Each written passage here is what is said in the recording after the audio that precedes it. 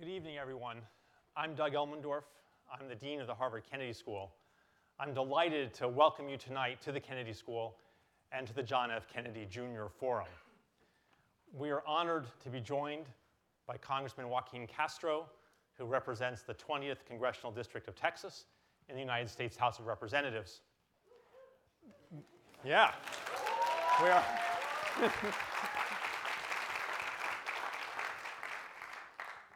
We're also honored to be kicking off the conference, America Adelante, Latino Leadership and Influence in the United States.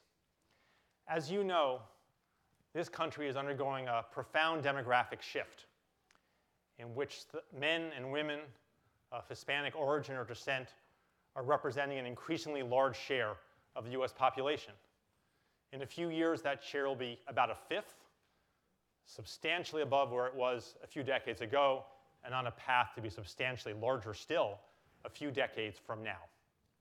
With that dramatic growth in the Latino population will inevitably come a significant increase in Latino influence in this country, and the attention paid to public policies that are especially important to Latinos, and in the need for Latino public leaders. Our mission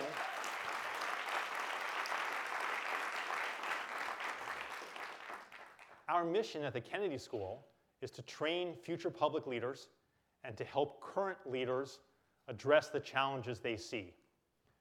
For us to be effective at that mission in the face of this demographic shift requires us to pay more attention over time to public policy issues that are particularly important to Latinos and more attention over time to training Latino public leaders. That will be a long journey for the Kennedy School of many steps, and this conference is an important step in that journey. I am very grateful to the Center for Public Leadership at the Kennedy School for organizing this conference. We should give them a round of applause for that.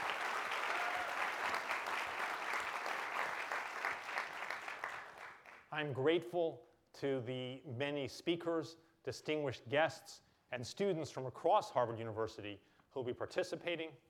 I'm grateful to the Institute of Politics at the Kennedy School for co-sponsoring tonight's talk, and I'm very eager, as you are, for the conversation with Congressman Castro. We are especially fortunate to have as a moderator tonight David Gergen. David is a professor of public service at the Kennedy School and is co-director of the Center for Public Leadership. David is an important public figure in many realms. He has served in the White House as an advisor to Presidents Nixon, Ford, Reagan, and Clinton. He was the chief editor of the U.S. News and World Report. He has been a frequent commenter on public affairs for decades.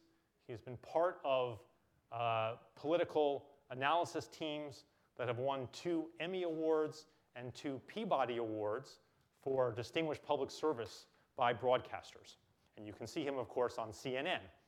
But we are very, very lucky at the Kennedy School that he has devoted himself here to the training of future public leaders and to helping future leaders have the most successful, fulfilling, and consequential careers they could have. We are so lucky to have him here with us in general, and particularly to moderate tonight. I'll turn it over to David. Thank you. Thank you. Thank you.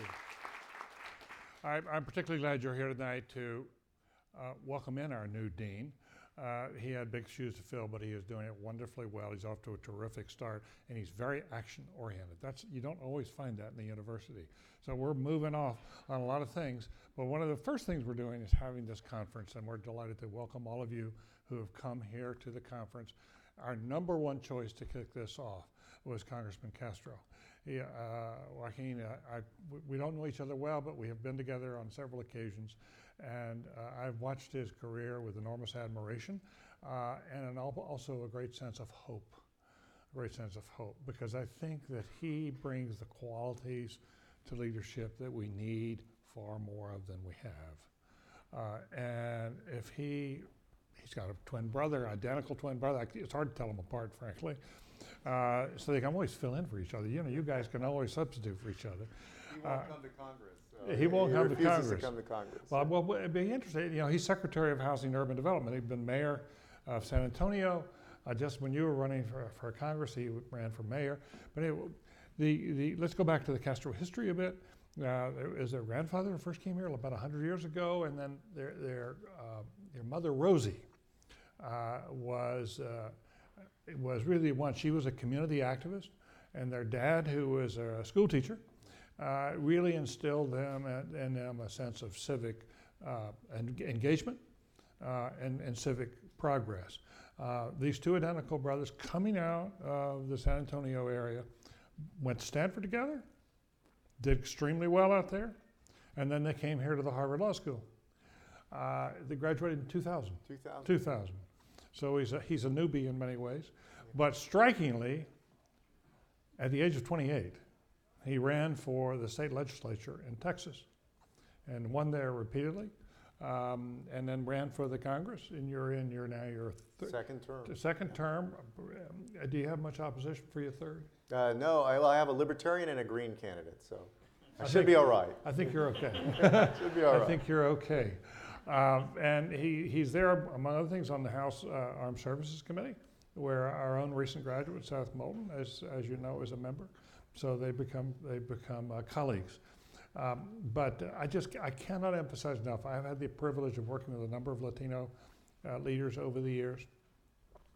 He's one of the best. He's really one of the best. Keep your eye on him. He's going to make a major contribution to this country. Now, Joaquin, let's cut to the chase. Yes. Yeah. You may be coasting to re-election, and congratulations. But you also must be very troubled by the campaign that we're in. Yeah. Here we have a Latino community, Hispanic community, as often they're used interchangeably, that is primarily concerned with jobs and with education. And they work hard, they've got wonderful work ethic, and yet the Latino population has been the target of the vitriol, especially the undocumented. Walls, deportation, rounding up 11 million people, and can you imagine the possibility of rounding up 11 million people, coming in a knock on the door at night, jerking someone out of his bed, taking a father or a mother away from a child? It's just unimaginable. But there the rhetoric has been, and it's had an impact. And I just wondered, how do you struggle with that? How do we deal with this? Well, David, first I want to say thank you, and of course it's always great to see you and spend time with you. Congratulations on a long and successful career, a very distinguished career, to the dean and everybody at the Kennedy School, at the Center, and at the Institute for Politics. Thank you for inviting me, to the organizers of the Adelante Conference. Thank you for thinking of me, inviting me to be here with you, and thank you for picking me over my brother. You know, that it doesn't happen that much these days, so thank you. I see some friends in the audience that are here, so it's wonderful to see some old and long-standing friends. This has been a very troubling election season, and there are folks here who are more junior to me, and folks as I look around the room who are more senior to me. But I think no matter your age, you would probably agree that this is the strangest and most bizarre election cycle that we have lived through. And it certainly seems right now, several months from the November election, that the stakes are higher than they've ever been, and that's not an exaggeration in 2016. To answer your question, David, I think it's troubling because I feel like Donald Trump obviously is a front runner for the Republican nomination, and I feel like he kicked off his campaign with a slander, that he slandered a whole population of people. He slandered immigrants, he slandered Latinos, but not just Latinos and immigrants, but I think he slandered the history of the United States and the country and the way that we were built by people from all over the world coming here, seeking a better life and working hard and applying their talent and their hard work to make this country better. And so it has been very disturbing to see him winning so handily. I think he's won something like 19 out of 29 or 30 states. And to me, it's a signal, obviously, of the division in the country, and also the fact that the next president, whoever that is, and I'm supporting Secretary Clinton, but whoever the next president is going to have a long way to go in making sure that the country comes back together. Yeah, well, it may well be that the tide is finally turning on the Trump campaign. His behavior over the last days has suggested he may even have a death wish that he wants out in some fashion. We'll see. Wisconsin is very important next week.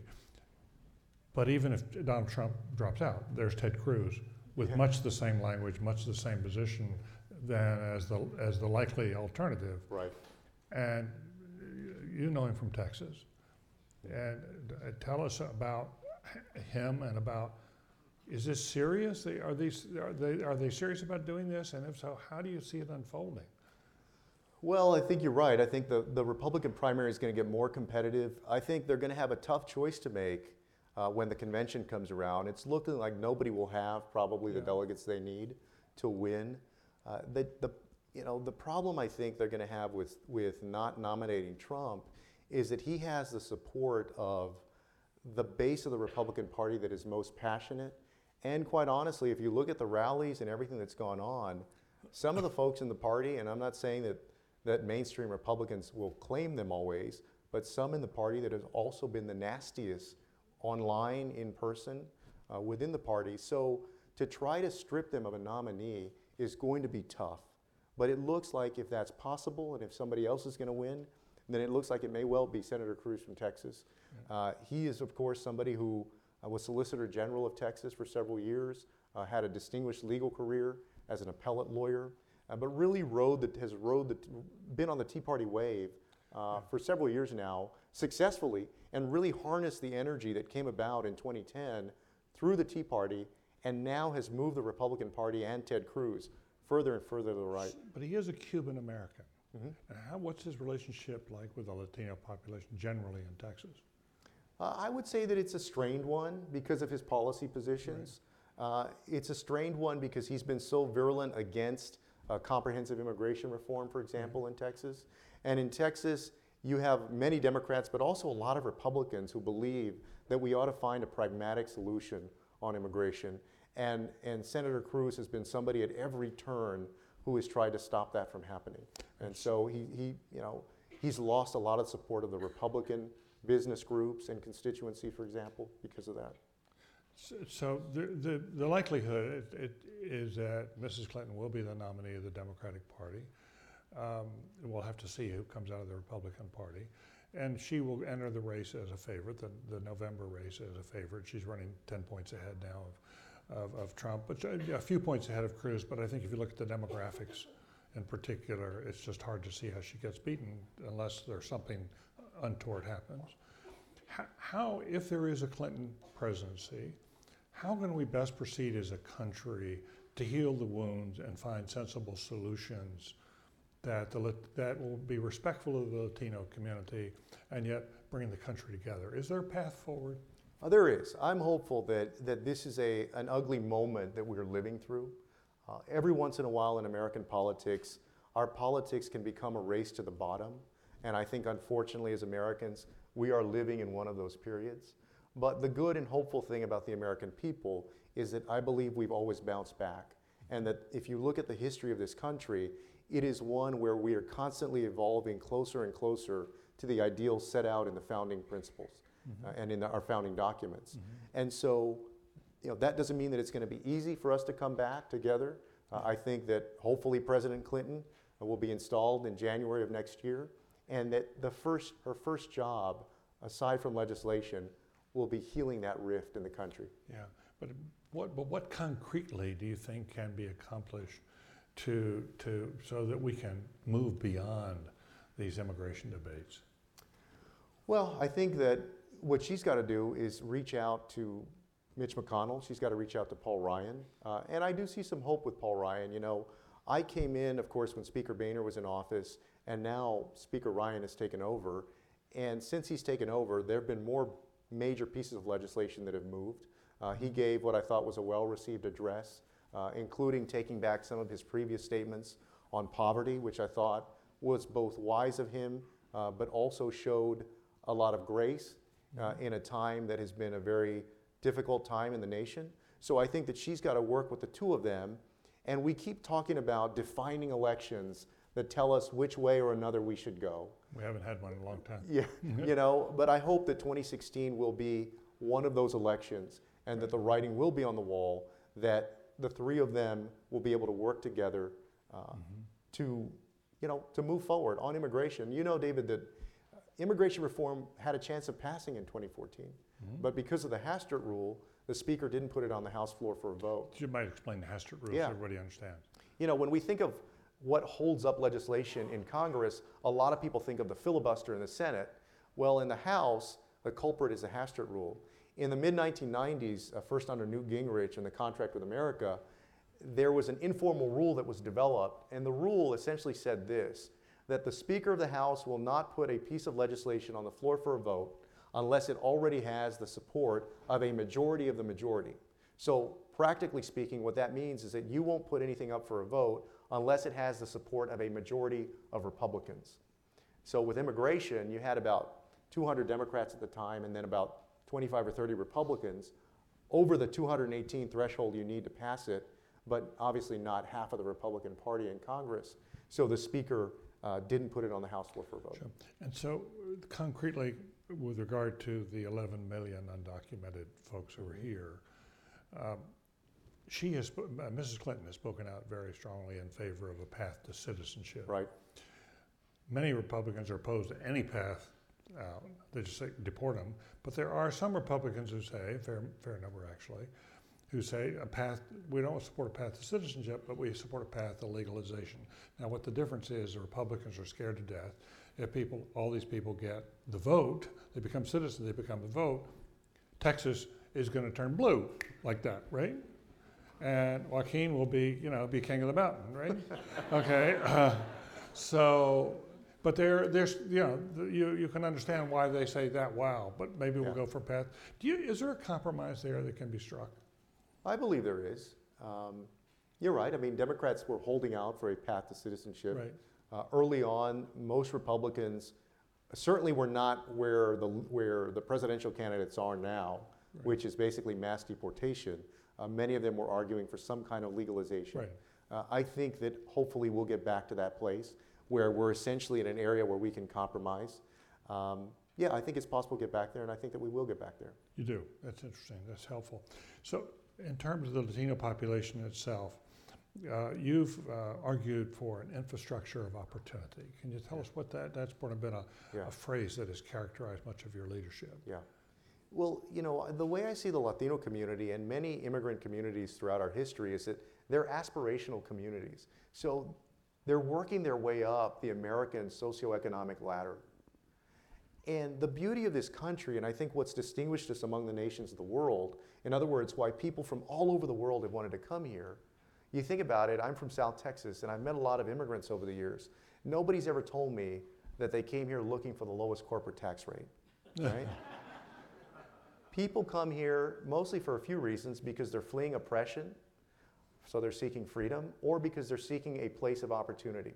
So what we've done ingeniously together is build an infrastructure of opportunity. And this is what I mean by that. Just as there's an infrastructure of roads and streets and highways that helps all of us get to where we want to go on the road, in America, there is an infrastructure of opportunity that helps all of us get to where we want to go in life. You think about what those institutions are in a society. Great schools and universities, a strong healthcare system so that if you become ill, you can see a doctor or go to a hospital. An economy that's built around well-paying jobs so that when you work hard, you can support yourself and your family. There are, of course, other pieces, but those are the main building blocks. And I think that's what's drawn people to this country, and that's what's helped Latinos and others move up that socioeconomic ladder. So let me give you some specific examples that, to me, represent that infrastructure of opportunity. And they occur through all of us coming together through the government. It can be private also, but I'm going to give you a few government examples, because over the last several years, people have been very down about the function of the government, right? What's the purpose of government? Well, you think about college students, those here who are students. My brother and I started school at Stanford in 1992, in the fall of 1992. And around that time, just before we left for school, we were living with, my parents were together until I was 8 years old, and we were living with my mom and my grandmother. So my mom was a single mom. And my mom around that time had made about $20,000. And Stanford back then cost about $30,000, which seems very cheap now, I know. But you know, it was $30,000, and she was trying to send 2 sons off to school. And there was no way that we could have done it unless there were federal grants and federal loans that were available to help us get through it. And there was also work study that was available for us to do it. So that's one example. I take the example of my grandmother, another program later in life. My grandmother, you know, she came here when she was 6 years old as an orphan. My brother at the DNC a few years ago told some of her story, but she and her sister, she was 6 years old, her sister was 4. And both their parents died around the time of the Mexican Revolution. My grandmother never graduated from elementary school even. She never finished elementary school. So she worked her whole life as a maid, a babysitter, and a cook. Her family and she worked in the fields at different times. And so after working most of her childhood and all of her adulthood in these jobs, the only thing she had to her name, she never owned a house, she never owned a car, I don't think she ever had a bank account. The only thing she had was a $335 a month Social Security check. She lived with my mom, you know, her whole life basically, because she couldn't afford to live alone. So that's another example, Social Security for our senior citizens. These represent government interventions that create opportunity and security, financial security in the case of Social Security, for people at different stages of their life. The GI Bill is another example for veterans who've returned home.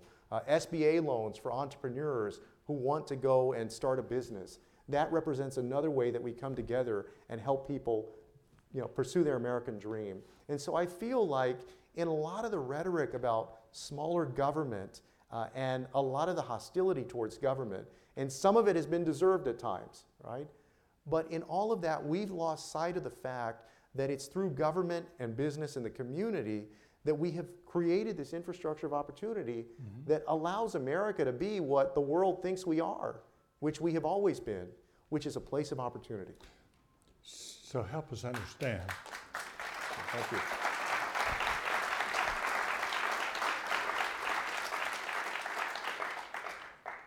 You go to Stanford, you get these big loans. Yeah. You must have had quite a burden coming out of there. Then you go to Well, the I'm Harvard still Law paying School. off the Harvard Law School loan. Well, I'm not surprised. But how the heck, with all these loans, did you run for the state legislature at 28 and make this work? Yeah, that was a tough decision. We grew up, like I said, in a household. I left this part of the story out, but my mom was the first in our family who got very active. My mom was a baby boomer. She's in her late 60s now, and she was very involved in the Mexican-American civil rights movement. And you know, my mom and my dad had grown up at a time in Texas where there were still some signs over Texas establishments that read, "No dogs or Mexicans allowed." Right. It was just a very, very different time, and thankfully we've come a long way as a state and a nation. But you know, my mom was born in 1947 and my dad in 1940, so that really sparked their fire in changing the world that they grew up around and the world they knew. And so they got involved in the Mexican-American civil rights movement. And so my brother and I, growing up in that household, really developed, I think, a civic conscience from that upbringing. And so we were always interested in politics and public service. My brother was more gung-ho than I was about doing it at such a young age. Right. My brother got elected to the city council at 26, and he had his first fundraiser, actually, for city council here in Cambridge. Was he still in school? He was. We were in we were 3Ls at law school, and he raised about $2,000 in seed money from about 80 friends at the law school. Yeah. And that was the kickoff of his campaign.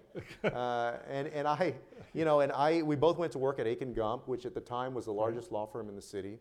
And I worked there for about a year and then decided to run for state representative. I left my job, I quit my job at Aiken Gump in around August or early September of 2001. And I was taking on a Democratic incumbent, so I knew there was no way that I was going to be able to build 2,000 hours a year, whatever the requirement is, and also run this race. So I had saved up, I guess, about $25,000. I put $4,000 into I took $4,000 and put it into my campaign account, and I ended up spending about $24,000 for the whole primary. Wow. And then, ran in one of my district was one of the swing districts in Texas, so I had the Democrat in March and then the Republican in November. but it worked out. Was it a full-time job going to the state legislature? Well, it's 140 days every other year. Yeah, Although those first few years, I think my first session in 03 and then my second session in 05, we were in special session a lot. That was under Governor Perry. So the challenging thing about Texas is that the state legislative job only pays about $600 a month. So except you get a per diem when you're in session. That really helped with the loans, right? Yeah, I know. That was tough. So you had to have another job. So ultimately, I went back to practicing law. My brother, same thing. I mean, on city council, they were working. He was working long hours every day on council and as mayor, but he was only getting paid $20 or $40 a week. It's interesting. So your brother really showed, and he was a very successful mayor, and you've now worked at the federal level. Do you have some view about where change should come from now? Because you've been involved with change from the top down, but you've also been involved with change and through the state legislature and through your brother, change from the bottom up. And we're a number of our students now, instead of going to Washington, they think about, I think I'll go work for a city. And we're pursuing some city initiatives here at the Kennedy School. Well, I think as Washington has become more gridlocked over the last several years, people are looking to states and county and city governments as ways to actually get something done. And it's funny sometimes. I'll see people knock local government or even the mayor's job. And I think about the incredible things that my brother was able to do in San Antonio. They raised the sales tax 1/8 of a cent, for example, to expand pre-kindergarten education so that San Antonio offers the most pre-K of any Texas city. They redeveloped downtown, the housing stock there, created really a high-tech industry. And so, it had started already, but he really helped develop it. So he was able to do a lot of incredible things with 10 other people on the city council, which, it's tougher to do those things as swiftly in a larger body. Right. And I certainly, especially if you're in the minority party, it's really tough. Right. But both of you have had a strikingly good relationship with the business community. That he got a lot of votes in San Antonio. The sales tax in part was because the business community respected him. How did you manage that as a Democrat, as a Latino, with a lot of voices out there probably behind you who probably don't think much of the business community? How did you manage to form partnerships and alliances to make things work? That's a great question. You're right. When my brother floated the pre-K initiative, the two people who headed it up were Charles Butt, who in San Antonio, in Texas, has the H-E-B grocery stores and is the wealthiest person in San Antonio. And then Joe Robles, who was the head of USAA, which is insurance giant, has a real estate component to it, but is it's more of a little bit more of a conservative organization or business. But both of them worked to help pass that. And I think we developed those relationships over the years with people. And I think that most of all, people want to know that you're going to take their opinion into account, that you're going to explain why you believe what you believe, that you're going to listen to them even if you disagree with them. So much of politics is people talking past each other without ever really dealing with each other. And I feel like, some of the people that I was closest to in Texas, in the legislature, of course I had a lot of Democratic friends, but where people were Republicans, strong Republicans that I disagreed with, and they disagreed with me, but we were able to do some work together because we respected each other. Same thing in Congress. The benefit of being in the minority party, whether you're Republican or Democrat, is that it forces you to work with the other side, because when you're in the minority, you can't just go out and vote somebody. You're not just going to beat them with numbers. You have to reach across the aisle, and so everything that I've done in Congress, all of the legislation that I've worked on, all the amendments that I've passed, all of that has required the support of the majority party. Otherwise, they'll just shut you down. Yeah. Let me ask you about a conversation I've had over the last 5 years with a number of CEOs, especially of privately owned companies, especially in manufacturing. But company after company CEO has told me their experience in the last 10 years or so has been that the people with the best work ethics are Latinos. That in particular, white Caucasian males come in, they're on their electronics all the time, they want a 9 to 5, they see it's a part-time job, or at least it's not gonna last very long. You ask them to do overtime, they'll never come in. You know, they're just not interested. They're there to punch the clock and move on. And you got these Latinos who come in, they're hungry, and they want the job, and they want the, they need the income, and they work really hard. You ask them to come in over the weekend on overtime, boom, they're there. And they're high performance, highly reliable, and it's sort of one of the untold stories that I've found about the Latino community. I'm wondering how people can we can change the narrative, the public narrative about what the Latino community represents. And by the way, when we've had Latino guys and Latinas here, the Latinos, actually, we've had them here on several occasions, they really go past the guys. So the work ethic is even, and the performance level of the Latinos is really high. But people, the country at large does not understand that. No, and I think that's why, when I heard Donald Trump's statements, it's exactly the opposite of the reality. You have people who come here as immigrants and are incredibly hungry and driven and are just really out there just busting their asses, working hard for themselves and their family members, and then to be slandered like that. And you also have, Mexican Americans and Puerto Ricans and Dominicans and Cuban Americans and folks who are second and third and fourth and fifth generation Americans, right? And who are also out there working hard for their families. But you're right. I mean, I think there's a mischaracterization there that allows for a resentment to really take over. And then a resentment that can be stoked by politicians, unfortunately, for their own gain. And that's what we're seeing some of now.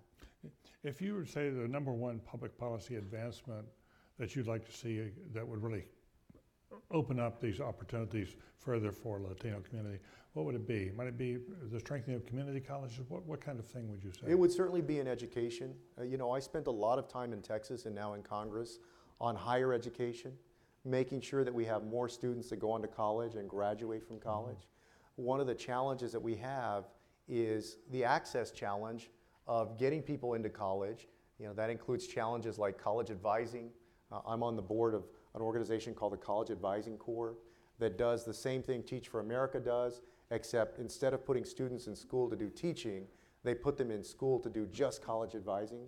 So college advising and financial aid. Really? I mean, they come in as it's like a job? It's like it's just like Teach for America. They do it for a year or two, and they place them in a lot of rural and inner city schools, and they'll go out and all they do is college advising. And the reason I identified that as such an important space is because our college advising system, vis-a-vis our counselors, is really an anachronism. Right. In California, for example, I remember a few years ago, the ratio of counselors to students was 1 counselor to 900 students. In Texas, it was 1 to 420. And so, especially with the Latino community and other communities, what you have are a lot of students, many of them very talented, but they go home to parents that may not have gone to college, and so they don't have help at home figuring out how to fill out a FAFSA or a school application. And then they go to school, and we have a system set up that doesn't provide the guidance for them to, get the best advice about which schools to apply to, about how to get scholarships and financial aid. So the way I describe it is there are a lot of important things that happen outside the classroom, but still inside the school. Somewhere along the way, we conflated 2 different functions. And often what you'll hear is we aim to have people college ready, right? Well, college ready is a description about somebody's substantive knowledge in a subject matter, right? I'm college ready. In other words, I've learned everything I need to learn to go on to college. But making sure that somebody is substantively prepared to go to college is not the same thing as setting up a guidance system to actually push them on to college. And in that arena, we've come up way short. So this organization works in that space. It's really interesting. And can you measure success? Yeah, no, they've increased the number of students in the schools that they're in. In Texas, they've got about 320. I should say we, as I'm part of the board. We've got about 320 college advisors in different schools. And so in most of those schools, if not all of them, we've increased the number of students who have gone on to college and also increased the number of students who have gone on, for example, to flagship universities, state flagship universities, Harvard, Princeton, Yale, Stanford. Because the other challenge we've seen in the Latino community is that even the brightest students, their horizons are often muted, right? Their horizons are often not as broad as they could be. And let me tell you a quick story, David, which is typical of what I've seen over the years. My brother and I, when we graduated from Stanford, we used to do this when we were at Stanford, and we did some of it when we were at Harvard. We would go back to our neighborhood and we would recruit for Stanford, for our university, our college. You're proud of where you went and you want other people to go there. And so we were at Lanier High School in San Antonio one time. Lanier High School is in the middle of the west side. It's the high school across from where I went to middle school. And the area sits across the street from the largest housing project in the city, the Alasan Apache Courts. And it's about probably 95% Mexican American, low income. And we set up a table, we had a banner made at Kinko's that said Stanford University, and we asked the university to send us some pamphlets to hand out. So my brother and I are standing there at lunch behind this table, we're standing there and we got the banner out and we got the information out. And there were only a few people that were coming by to pick up information, and I'm 20 something and you think everybody should be going there, right? So there was a student that came over, and the student, we talked to him a little bit, and he said, ultimately he said, if you were here recruiting for San Antonio College, which is the community college, then you would have a lot more people coming over. And to me, that was an indication of the fact that sometimes people will limit their horizons. Mm-hmm. They'll artificially limit their horizons. And I think I know part of it is because I grew up in the neighborhood. Before I went off to college, when I showed up to Stanford, that was the first time I'd visited. I'd never visited before. We showed up with 3 bags each. Right. And people don't get to leave their neighborhood very much. I certainly didn't. And so we've got to do a better job of broadening people's horizons, having them apply to these wonderful places. When I was in school here, I remember I was in my second year of law school, and I was in an afternoon class, and I remember looking around the classroom and finally slowing down a little bit, appreciating how fortunate I was to be at Harvard Law School with some of the brightest minds from all over the country and all over the world. And as I slowed down, I looked around and I realized that I think I was the only Latino in that classroom. And it made me at once sad, but also gave me a lot of hope. It made me sad because I thought of all of the potential of people, and you never want to be the only one there. But it gave me a lot of hope because I realized as I looked around, and I also reflected back on finishing Stanford and now being at Harvard, that a lot of the people that were in that classroom were just like the people that I sat in class with at Tafoya Middle School and Jefferson High School in San Antonio. And that if you had put some of the people that I went to high school with in that classroom with me and the others, that they would have done just as well as I did or better, and just as well as a lot of the students who were speaking up in class that day. Yeah. So when I went home, I resolved that I was going to do something to improve that. Well, we here at the county school are determined to open up more opportunities for the Latino community. We want to open the doors, and we're trying to raise scholarship money, fellowship money for more Latinos to come here. We think it's an essential mission of the school, and we're going to get there. I don't know quite how, but we're going to get there. Maybe we'll need you to go out and print up a banner and stand behind the table. We'll buy the banner again, and we'll go out wherever. Yeah. But let me ask you one more question, then we're going to go to questions from the floor. And I'll just say, if you want to get ready to ask a question, there is a microphone back there. There's a microphone here. And there should be one there, and there's one on the second floor. So please feel free to take a mic and ask your question. But I'm the next 24 hours or so, the folks who've come here for this Adelante conference are going to be asking the question about how do we prepare a bigger, stronger generation of leaders for the out of the Latino community, not for Latinos, but for America, because what we want to do is to create more seats at the table. Sure. This is not about asking anybody to leave the table. It's about enlarging the table and making sure there are more people there. And we're going to, so people are going to be here talking about that. What are your thoughts about that can help us get started on that conversation? I think in each of the industries, you think about major industries in the United States, whether it's academia, the finance industry, entertainment industry, politics, the Latino community is underrepresented, and in many of those industries, Right. woefully underrepresented. So I think the most important thing in each of those areas is to create pipelines to allow people to move into finance, to move into academia, to move into different places. Mm-hmm. And it starts with things like internships.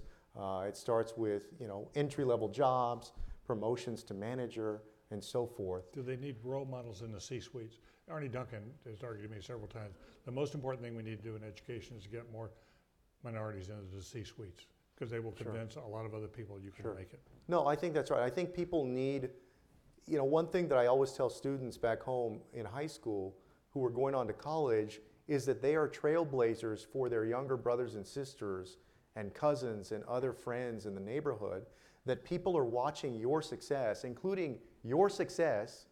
You are helping people believe that they can achieve something who are coming up behind you. When somebody from your high school hears that you went to Harvard or Yale or UT Austin or whatever, there is a piece of them that believes that they can do it too. And the challenge for all of us is to help them believe that they can do that. Unfortunately, one of the traps that we sometimes fall into, and this is what I tell the folks at the College Advising Corps who are going into our high schools, is always believe that the people that you're advising and mentoring can achieve more things than you did. Sometimes we limit other people's, what we think are other people's abilities by the limitations that we've seen or placed on ourselves. So for example, if I'm in Congress, I should believe that some Latino younger than me could be the first president of the United States. Not say, well, I couldn't become a governor, I couldn't become a senator, so I don't think you can either, right? So we should always believe that the people behind us can do even more and help them do that. But I think that's a big part of it. Certainly what y'all are doing and things like this, and the active work that you're taking on is invaluable. So thank you for that, David. Thank you. Please. Yeah, and if you can come forward, if you can, we have what we call the Joe Nye rules here. Please tell us who you are. There's one question per customer. And please remember that a question ends with a question mark. Yes, please. Perfect. Thank you. My name's Norma Torres Mendoza. I'm a second year here, and I'm from the great state of Texas. Which part? Houston. We actually met right. this summer. All right. Good to see you again. So my question is, though, what does it mean for you to be a leader from the Latino community? A lot of my colleagues here are under the assumption that they could lead the same way that other Latino leaders lead. Is that true? What would be your thoughts? What does it mean to be a leader from this community? Well, I think that you're a role model. I think, hopefully, if you conduct yourself well and work in earnest, a role model for others. I also think that, I represent a district that's about 64% Latino. So there's an incredible overlap, obviously, in the interest of the Latino community and the interest of my district overall. So for me in my role, that's not a hard thing. A lot of the people that I represent are working class folks, like, where I came from. And they're concerned about bread and butter issues like education, healthcare, jobs. And so I feel like for me, there's been a pretty good symmetry there in addressing those issues. Thank you, please. Hello, my name is Cassandra Federa. I'm a full-time employee at the Harvard Physics Department, a part-time student at the Harvard Extension School, and also a commissioner for the city of Somerville. We talk a lot about preparing the future to absorb Latinos or prepare Latinos for future leadership positions. But for the Latinos who are struggling currently and in a lot of student loan debt with rising housing prices, how can we help repair the damage that has already been done? Well, that's a great question. Particularly in certain cities where the housing prices have continued to go up, and also because people were hit hard during the Great Recession and its after effects. I saw a statistic that of all the communities in the United States, the Latino community, as a community, lost the largest percentage of its assets, its net worth, much of it because people lost their homes because of what happened in 2008, early 2009. And so, that's why when I talk about programs like student loans, when we think about low interest loans for buying homes, when we think about rental assistance through HUD, which my brother runs, all of these are ways that we come together to help people out. And I think that we have to not lose sight of it. I think we have to understand how valuable it is. And that's tough when the mantra for many years has been about always shrinking government. But we need to push back on it. Please. Hi, Congressman Castro. Thank you so much for being here. My name's Andrea Ortiz. I'm a senior here at the college, aspiring immigration lawyer, and really excited to just have you here. As a 1.5 Mexican American and having done a lot of work with immigrants who are coming to our country and seeing how parallel that is to my own family's story, I'm sad and despaired to hear and sort of visualize the kind of violations of human rights that are happening in immigrant detention centers today. Right. A lot of detention centers that have been opened by the Obama administration and have been maintained. And so I wonder, when we think of what the Latino community should rally around and how immigration has been sort of placed as one of our issues, we can think about immigrant detention centers and the current human rights violations that are happening today and incorporate that into our language and our rhetoric and what we're advocating for. Sure. No, several months ago, a group of us, myself, Luis Gutierrez, Steny Hoyer, and several others, visited the detention centers at Carnes and Dilley, which are both about an hour away from San Antonio, and argued that they should be closed and that there is a more humane way to make sure that you're keeping track of where people are. And so the Obama administration over the last several months, you'll notice, has significantly shrunk the number of people who were there. But I agree, I think there's a better way to do it. And I also will say that I consider many of those folks that came over, particularly the folks from the Northern Triangle countries of Central America, who came here 60 or 70,000, well really more than that since 2015, but in 2015, about that number. I consider many of those folks refugees who were fleeing violence and fleeing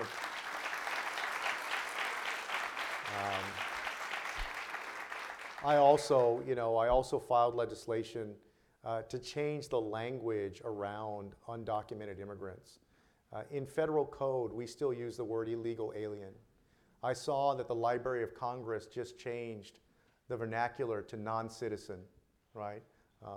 So I believe that in government code, we ought to change those things. When we think of the word alien, we think of Martians and people from outer space.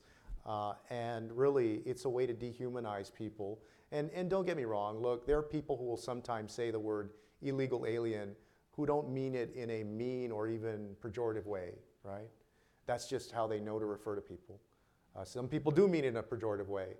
But whatever the case, I believe that there's a more humane way to talk about it. And so I'm going to continue to press that in the coming years. Thank you. Please, sir. My name is Jonathan Lane. I'm originally from San Antonio, Texas. All right, good to see you. What high school did you go to? I'm sorry? Which high school? Churchill. Churchill Chargers, all right. Absolutely. I'm an MPA student here at the Kennedy School, dual degree student with MIT Sloan School of Management. I guess being from Texas myself, I'm particularly interested in your views, kind of having converts with other congressional Democrats. Yeah. Other than kind of a path to citizenship and demographic trends, what do you see as the 2 or 3 key ingredients to turning Texas blue? Yeah. Man. Yeah. It's certainly possible in the coming years. It's tough. We got beat bad in 2014, We got beat by about 20 or 21 points. But really, I don't think that was just a Texas thing. That was, if you look, there were significant losses across the country. There are about 6 or 8 pieces of infrastructure that need to be built out and are starting to be built out in Texas to make Democrats competitive statewide. But until those pieces of infrastructure are built out, unless Matthew McConaughey decides that he wants to run as a Democrat for governor in Texas, right, it's going to be tough.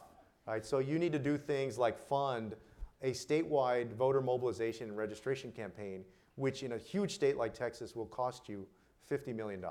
Whoa. Right? It's going to cost you a lot of money to systematically go through and mobilize people. We've got to have, during the legislative session, There's got to be, you have to treat that like a campaign. And when the Republican majority, for example, slashed education by over $5 billion in 2011, there was no paid media around that to point out to the people of Texas what a bad idea that was for the state. So until you start treating that like a political campaign and those issues like a campaign, it's going to be tough.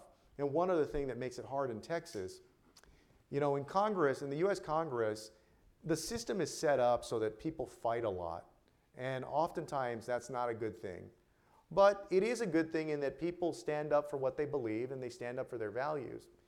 In the Texas State Legislature, the way it's designed to squelch strong minority party opposition. And it was that way even when Democrats were in the majority. Let me tell you specifically what I mean. In the Texas Legislature, the Republican speaker makes all the committee assignments not only for Republicans but also for Democrats, right? So what that does is it essentially makes people, Democrats, concerned about how the speaker is going to interpret whatever opposition they're going to offer. In Texas, we actually do have a good tradition of bipartisanship. So of the 44, 45 legislative committees, standing committees, probably about 10 or a dozen of them are chaired by Democrats. That's a good thing because that helps you pass legislation. You know, it means that people from both parties are going to be able to pass their bills. But the trade-off also is that now you've essentially gotten the loyalty of those 10 or 12 Democratic chairmen or chairwomen. You know, so there's ways that you can build an institution such that you carve out some of the strong opposition that you would see. And that has happened in Texas, and that's part of the reason I think that we haven't come back as strong as we could have. Please. Hi, my name is Anastasia Valdespino, and I just want to say, as a San Antonio native, as a District 20 constituent, and as a product of SAISD and NEISD, it's really incredible to have you here, and thank you so much for being here. I wanted to ask if you could speak a little bit about, this is perhaps a little bit specific to San Antonio, but definitely we can gesture as a nationwide problem as well. Just this idea about gentrification and the way that businesses are sort of displacing communities that have been there for years. I mean, we have the Victoria projects that were right off of Durango, now Cesar Chavez, that are now Hemisview with rents that are upwards of $1,000. And while there's Title 8 housing in place that can sort of help mediate that, what are your thoughts on the way that businesses or housing development is sort of taking away a community that used to belong to a certain people, and just what your thoughts are on that sort of dislocation? Well, it's always a tough balance because in distressed areas, right, in the area that I grew up on the west side, I mean, there are houses that are valued at less than $30,000, right? So you want to be helpful in terms of economic development for an area, but there is a tipping point at which, you know, all of a sudden, the people who own houses there or live there can no longer afford the rents or the mortgage, and they end up moving out, and suddenly the neighborhood starts to change a lot. Austin, Texas is facing that issue in spades in East Austin. If you visited up in East Austin, I mean, they're confronting a lot of those issues. So I think that we have to be mindful of how we do development, the pace of development in these different neighborhoods, and also that there are things like rental assistance that are available to folks, you know, so they can continue to afford to live in their homes, in their neighborhoods, that there are mortgage assistance programs. I can't say that there's an easy answer. It's something that cities throughout the country have faced. My brother has talked about it often as he's gone around the country, you know, on HUD issues. Fortunately, in San Antonio, with some exceptions, but in San Antonio, we've maintained a city that is still much more affordable than a lot of other places, including than Austin. I love the city of Austin, but it's a lot more expensive to live there, you know, than it is in San Antonio. And so we've just got to keep working at it. Thank you. You good for another 10 minutes or so? Yeah, Sure. Please. Hello, good evening. My name is Adnan Mizian. I'm from New York, but originally I'm an immigrant from Algeria, and I'm a student here at the Kennedy School. You said earlier that you were hopeful that a bipartisan legislation could take place with regards to immigration. Could you tell us some specifics of what that content could be, and in particular with regards to path to citizenship? Do you think there's any way of getting the Republicans to accept a path to citizenship, even if there's an extremely long wait time? The answer to that depends, I think, in large part on what happens in 2013. I'm thinking of the bill that didn't pass in 2013.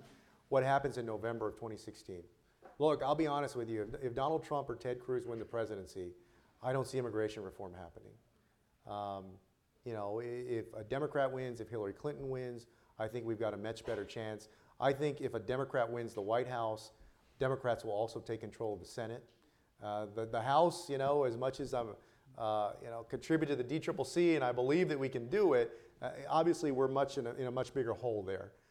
But I do think if there's a resounding win for Democrats in November, and Republicans feel like, I feel like they may choose their dream kind of right-wing candidate this time. If they feel like they did that and they still suffered heavy losses, then maybe that will snap back to where there'll be a more reasonable response when it comes to immigration reform. Yeah. It's not clear they have a dream. Yeah. Yeah, it's you know, it's been something else to watch. But I mean, I'm still hopeful. I'm optimistic. I think we can do it, and I think we're going to do it in the next few years. But I say that knowing that it's going to be tough, but also I mean to say it because I don't want anybody to give up on the idea that we can pass it. You know, nobody should.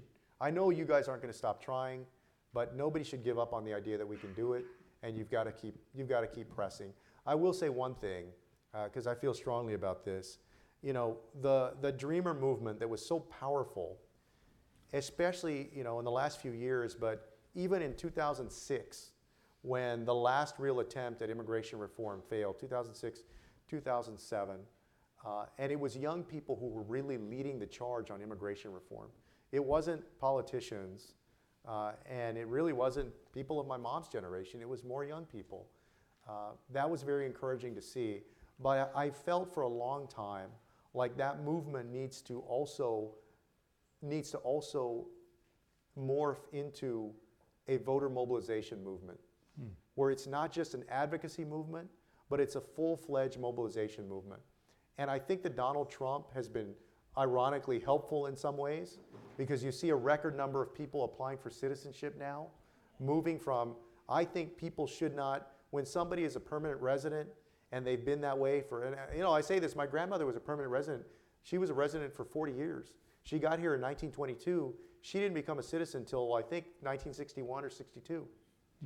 But I feel like in these times right now, if you're an immigrant who is a permanent resident, that you are sitting on the sidelines while many people are getting kicked around, and that you ought to become a citizen and vote. And so with all of these efforts, I think ultimately we'll get there. Yes, please. Hi, thank you for coming. My name is Placido Gomez. I'm at the School of Education. Previously, I came from San Antonio, Texas, where I taught at Burbank High School. Whoa, you got a heavy A lot of representation. San Antonians here. Yeah. That's right. I feel at home. My question is, I'm concerned that the national conversation in politics is too often reduced to who we're going to elect to the presidency, who are the nationally prominent figures, when in reality a lot of change is made in the local government or the super local government. Like for example, my school board member who gets 5,000 votes often has more effects on what happens in my classroom than the president of the United States, who gets more than 60 million votes. Yeah. So as you're gaining national prominence and as your brother is gaining national prominence, my question is, what can you do to ensure that civic engagement in our community goes beyond just thinking about who the next president will be or thinking about electing nationally prominent Latinos? No, that's a great question. You know, this is the first election where I've spent a significant amount of my time helping a presidential campaign. I supported Secretary Clinton in 2008. You know, I was helpful to President Obama's reelection, both my brother and I in 2012. But this is the first one where I've really put a lot of time in to the race for president.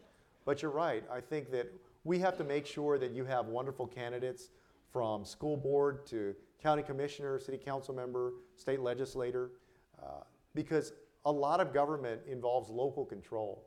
In education specifically, you know, the Congress finally passed a reauthorization of the ESSA Act, the Major Education Act, and part of what it did is hand over a lot more power back to the states. And the states hand over a lot of that power to the local school boards. And so, you know, unless you're ensuring that you have quality people on your local school boards, then, you know, education can get away from you in your city or town. but also making sure that parents are involved, making sure that they care about what's going on in their kids' high school.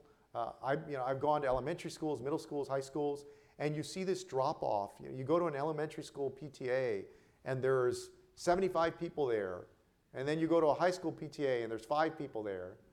And I know in high school there's also the athletic boosters and the band boosters and all these other clubs, but you see a drop off in participation. We have to do everything that we can to combat that. Thank you. What does it mean to be spending a lot of time working with Secretary? Oh, well, this morning, I was in Providence this morning. Yeah. I did a fundraiser for Secretary Clinton out there.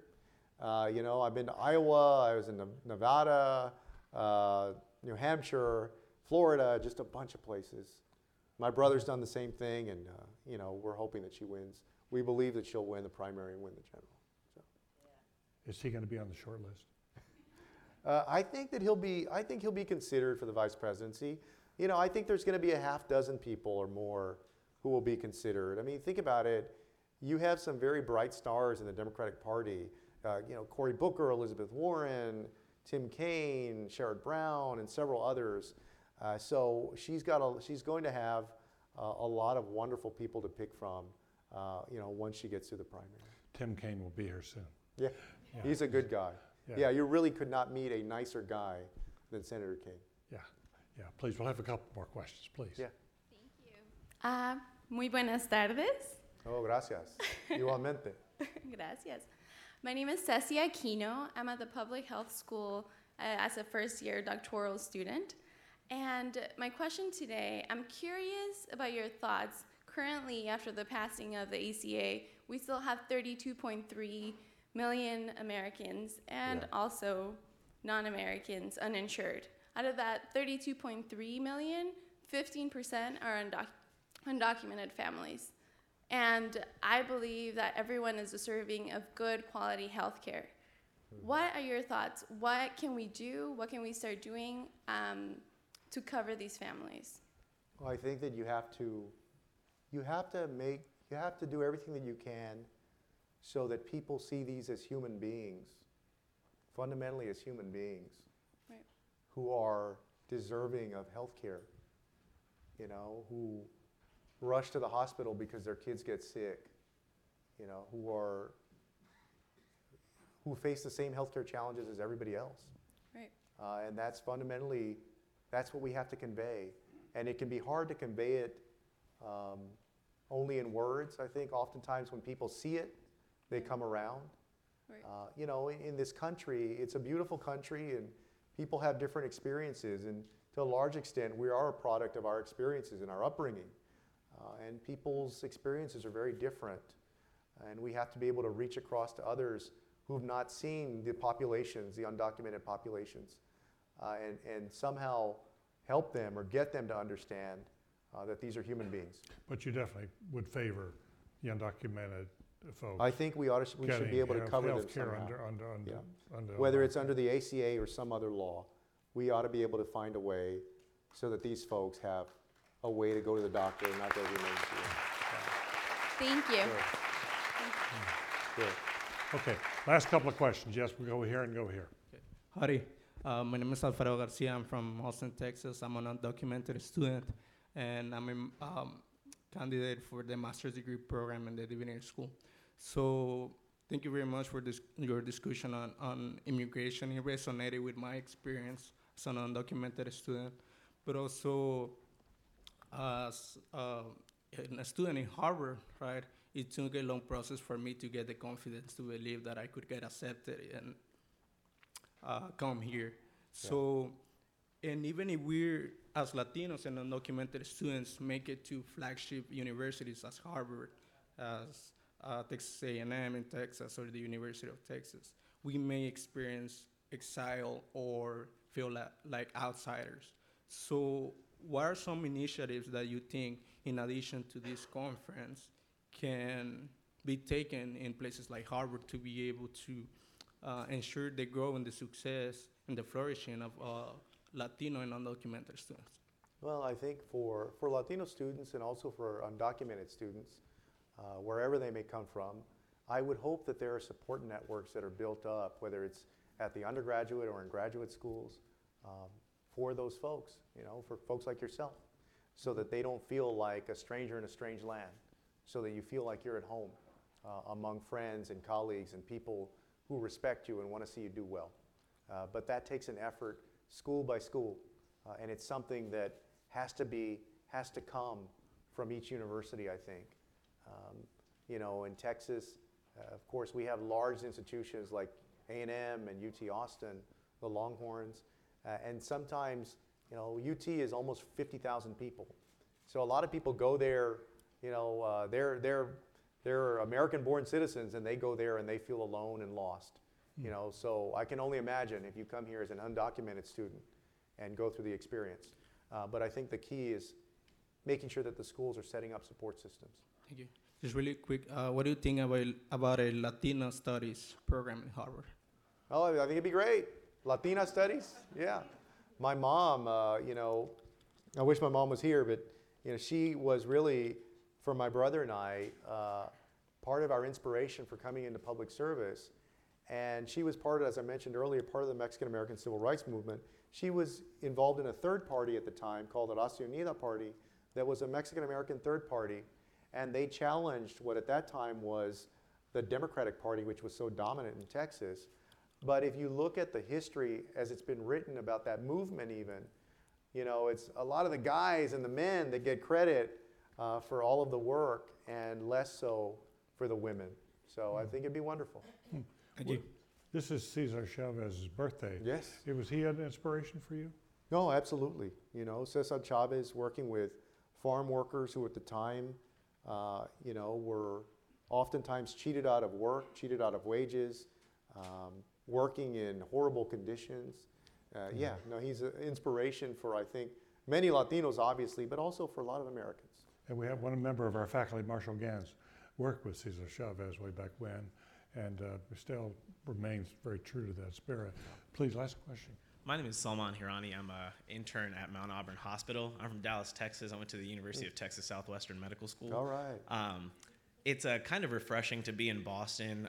Coming from Dallas, we were required to tell our patients who wanted to seek out an abortion that an abortion could cause breast cancer, uterine cancer, cervical cancer. You were all required things. to tell your patients? It's in a pamphlet that's standardized by the state of Texas, and I voted against all that medicine, stuff when I was in the legislature. tells us that that's not correct, but somehow politics allows evidence-based medicine to go out the window.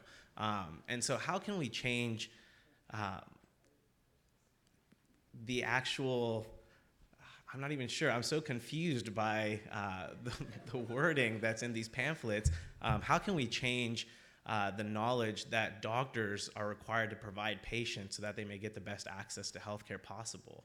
Well, the bill that you're describing, and specifically that pamphlet and the information that has to be given, was part of legislation that was passed in the legislature while I was there. I voted against it, but it passed. And the politics in Texas, as you know, have been difficult. And Donald Trump yesterday or the day before saying the ugly statement that he did, that women should be punished, which suggests that you should put people in jail, right, for getting an abortion. That to me is going in the wrong direction, right? It's going in the wrong direction and going in a scary direction. But in Texas, I think we've just got to keep working. The politics of the state. We've just got to work to change the politics of the state. The question that's hanging over this entire conference is, it summed up in your life, you got into politics at 28. Your brother ran at 26. What's your advice to the younger Latino community about getting into public life early? I think first of all, don't let anybody tell you that you're too young to run for office. Some cities are better than others about embracing young candidates. Fortunately, and I actually think that the Latino community is good about this, about giving our young people a chance because they see in young people the future. And I think many Americans do that. But in my city of San Antonio, there were many people who've been elected in their 20s to the legislature, to the city council. So I think don't let anybody tell you that it's not your time. or that you're too young or you got to wait your turn. I do think that as somebody who's seeking office, you have a responsibility to prepare yourself well and to study the range of issues that you're going to be dealing with. So there's a seriousness to that, to be as prepared as you can be, but understand that as a young person, you have just as important a voice as somebody who's my mom or my dad's age, or my age at 41 now. And then also, the last thing is, in whatever you're doing, always try to believe in yourself. You know, I'm convinced now at 41 that the biggest opponents we face in our lives are not other people or things, they're often in our own mind. We're basically battling ourselves. Whether you can, you know, when you think about when you're in high school, you wonder whether you can pass a chemistry class or a calculus class, or whether you can do as well as you want on the SAT or the LSAT or the GMAT or whatever it is. You know, it continues on in your career and believing in yourself. And part of the way you do that is surrounding yourself with people that believe in you, because those people really will help lift you up and be angels in your lives who will help you believe in yourself, and they'll often see potential in you that you don't quite see in yourself. Somebody will tell you that you're a great writer, or you're a great speaker, or you would be wonderful at this or that, and try to follow those people and keep them close to you. Joaquin, in a year that has been so turbulent and often discouraging in politics, you bring a wonderfully refreshing voice and a reassuring voice. Thank you. Thank you very much. Thank you. Thank you.